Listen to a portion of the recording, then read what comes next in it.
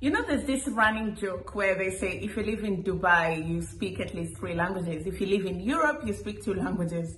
And if you live in America, you speak 1 language. That is the merit of our video today, because for a long time, the languages that we speak in Africa, you know, people always surprise most of the time, sometimes when they meet Africans, particularly those who are just ignorant and they realize we speak English, we speak French, we speak Portuguese, we speak Swahili, and we speak our native languages. And they're like, oh, wow, we pleasantly surprised. I'm like, hello, colonialism, we'll colonize. So we speak your language, yeah? With the same fluidity as you do. Maybe not the same prowess because it's your first language, but hi, we do. And that's great for civilization. But you know what's not great? The fact that we were taught to internalize the fact that our own native languages were inferior and informal compared to English. I grew up bilingual, as did almost all the people I grew up with. We spoke both English and Igbo at home. Sometimes we spoke both English and Igbo in the same sentence. But we were not allowed to speak Igbo in school. It was called, with a derogatory tone, speaking in the vernacular. Even the word vernacular was wrapped in shame. I look back now at the absurdity of it and also the great sadness of it. How colonialism's most insidious legacy is its ability to make you denigrate that which is yours. Hello there, how are you doing? Welcome to another episode of our conversations. My name is Inferior. I'm a business journalist by profession and a digital content creator, and I love coming on here and having conversations with you guys about Black people, Africans, our empowerment, and how we can rise up and take our rightful place at the global stage. You can connect with me on social media at Inferior, or you can come over to my YouTube channel at Inferior. Oh no, I have rebranded the channel. The name of the channel now is New Dawn Africa channel, and this is where I profile Africa through people, politics, and culture. And speaking of Africa, I grew up in Kenya, which is an English-speaking country because we're a former British colony. And if I just cross over the border in Rwanda and Burundi, they speak French. In DRC, they speak French. And, you know, if you go to the farthest end of the continent, in Cape Verde, they speak Portuguese, right? And so the way we were colonized influences the formal languages that we actually use on the African continent. Now, I just want to put this into context for you. I grew up in an okay home, you know, and unfortunately for us as a people, we had become so whitewashed that everything that came from the white man or the residue of colonialism is what we thought was good, and we held on to that. Everybody wanted their kid to get into colonial schools. We wanted you know, white collar jobs, as we'd seen white people do, as if you don't need farmers, you know, how will you feed yourself?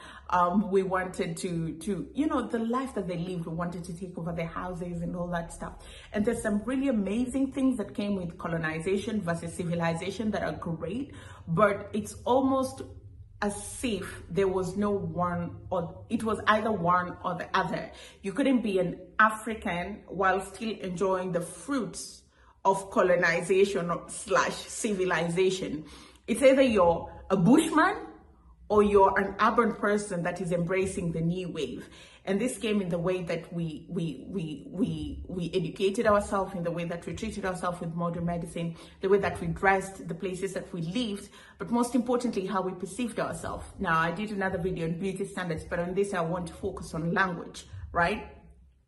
So growing up, English was it's almost like a status symbol. Until now, English is almost like a status symbol where, okay, so let's look at it from 2 points. It's a necessity and a status symbol where you need to be eloquent because the job market, particularly the white collar job market in Kenya uses English for communication.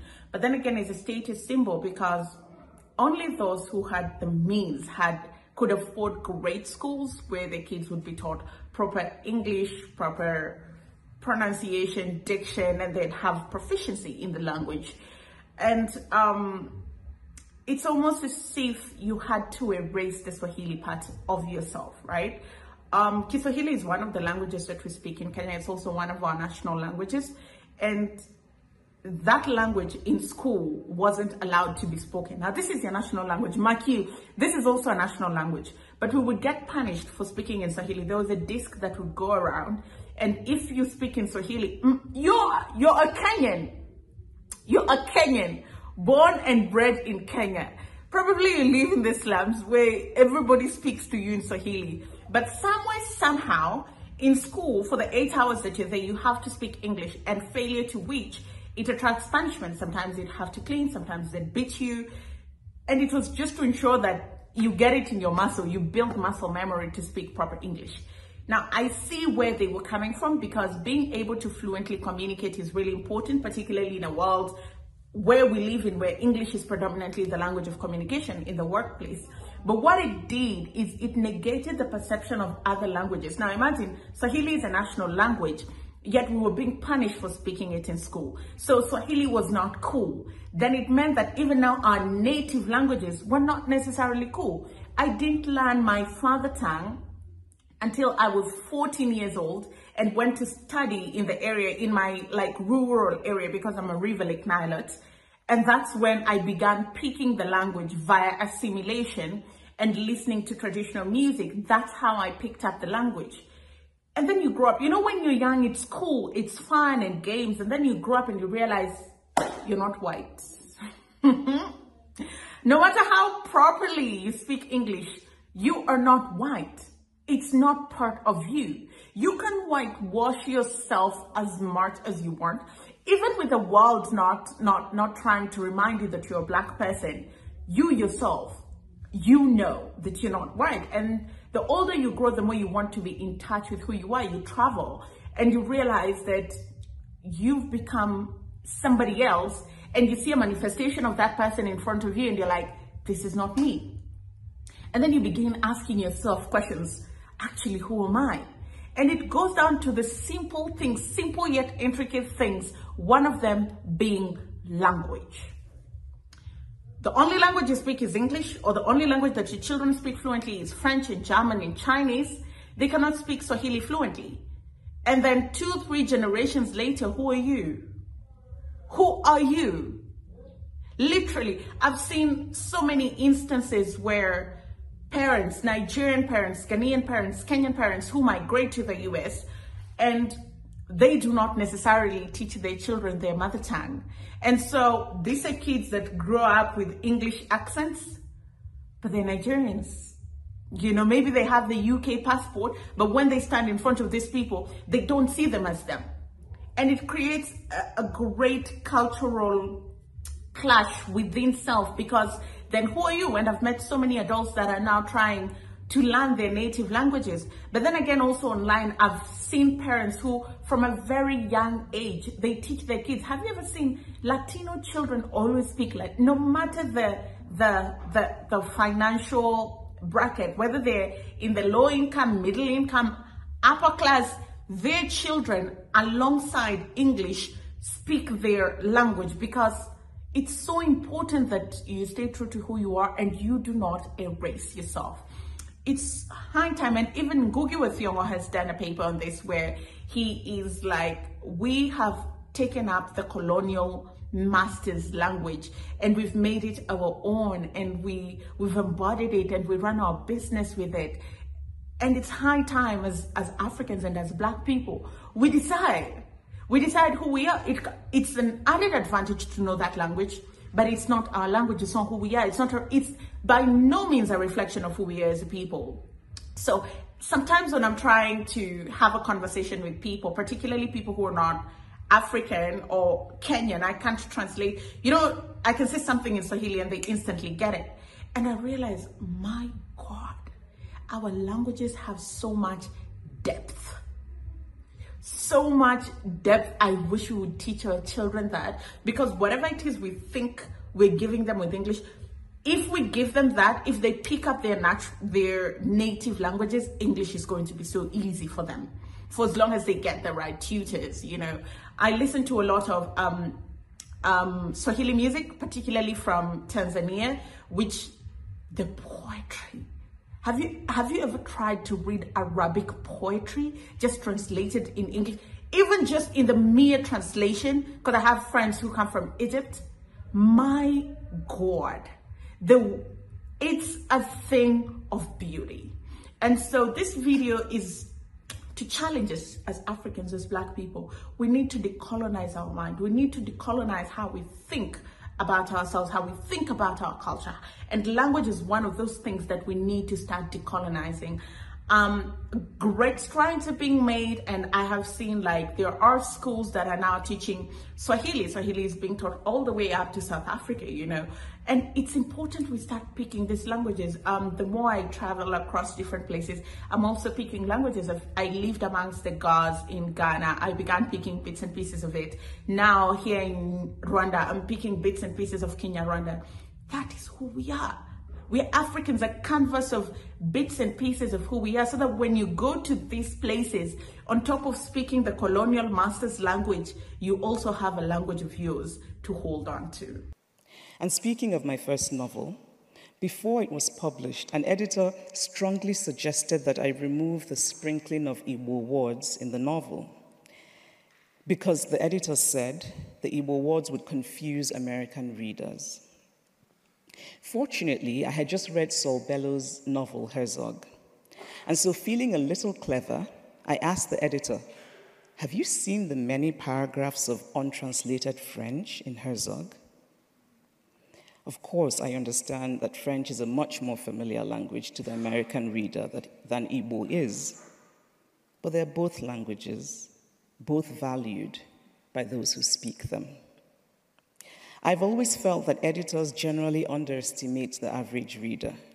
Readers understand much more than they're expected to, if not contextually, then intuitively. And we do a great disservice to literature when we try to shape a story to what we imagine to be the expectations of readers.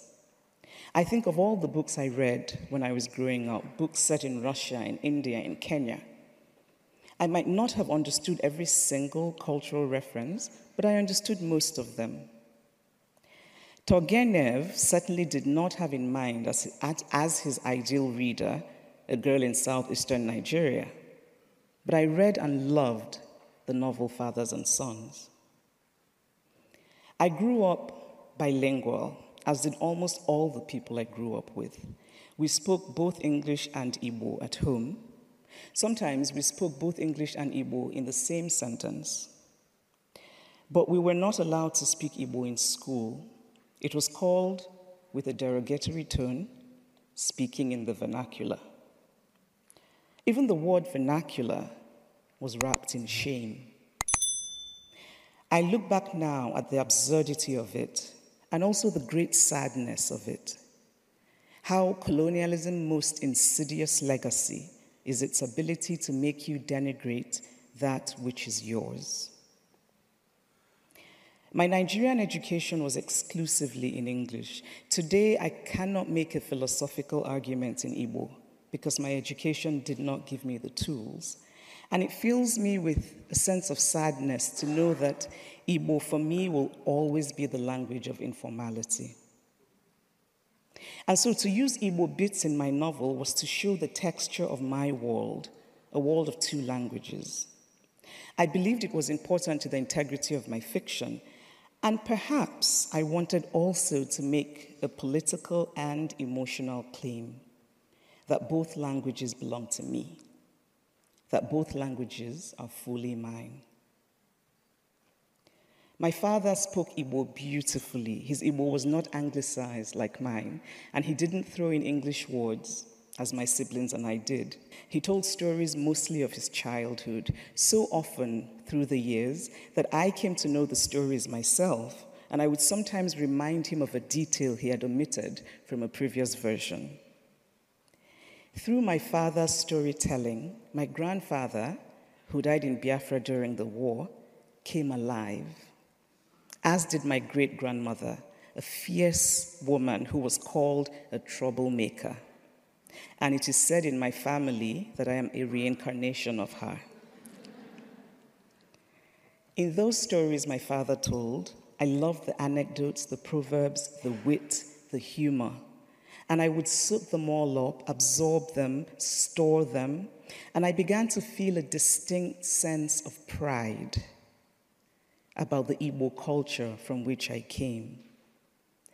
Pride that I came from a wise and humorous and enterprising and just people. When Chimamanda Ngozi Adichie speaks, that's it. She's almost like Dr. Arikana Chihombori. It's just very different. One is an academic, one is in political activism. She speaks with so much conviction and she knows what she's talking about.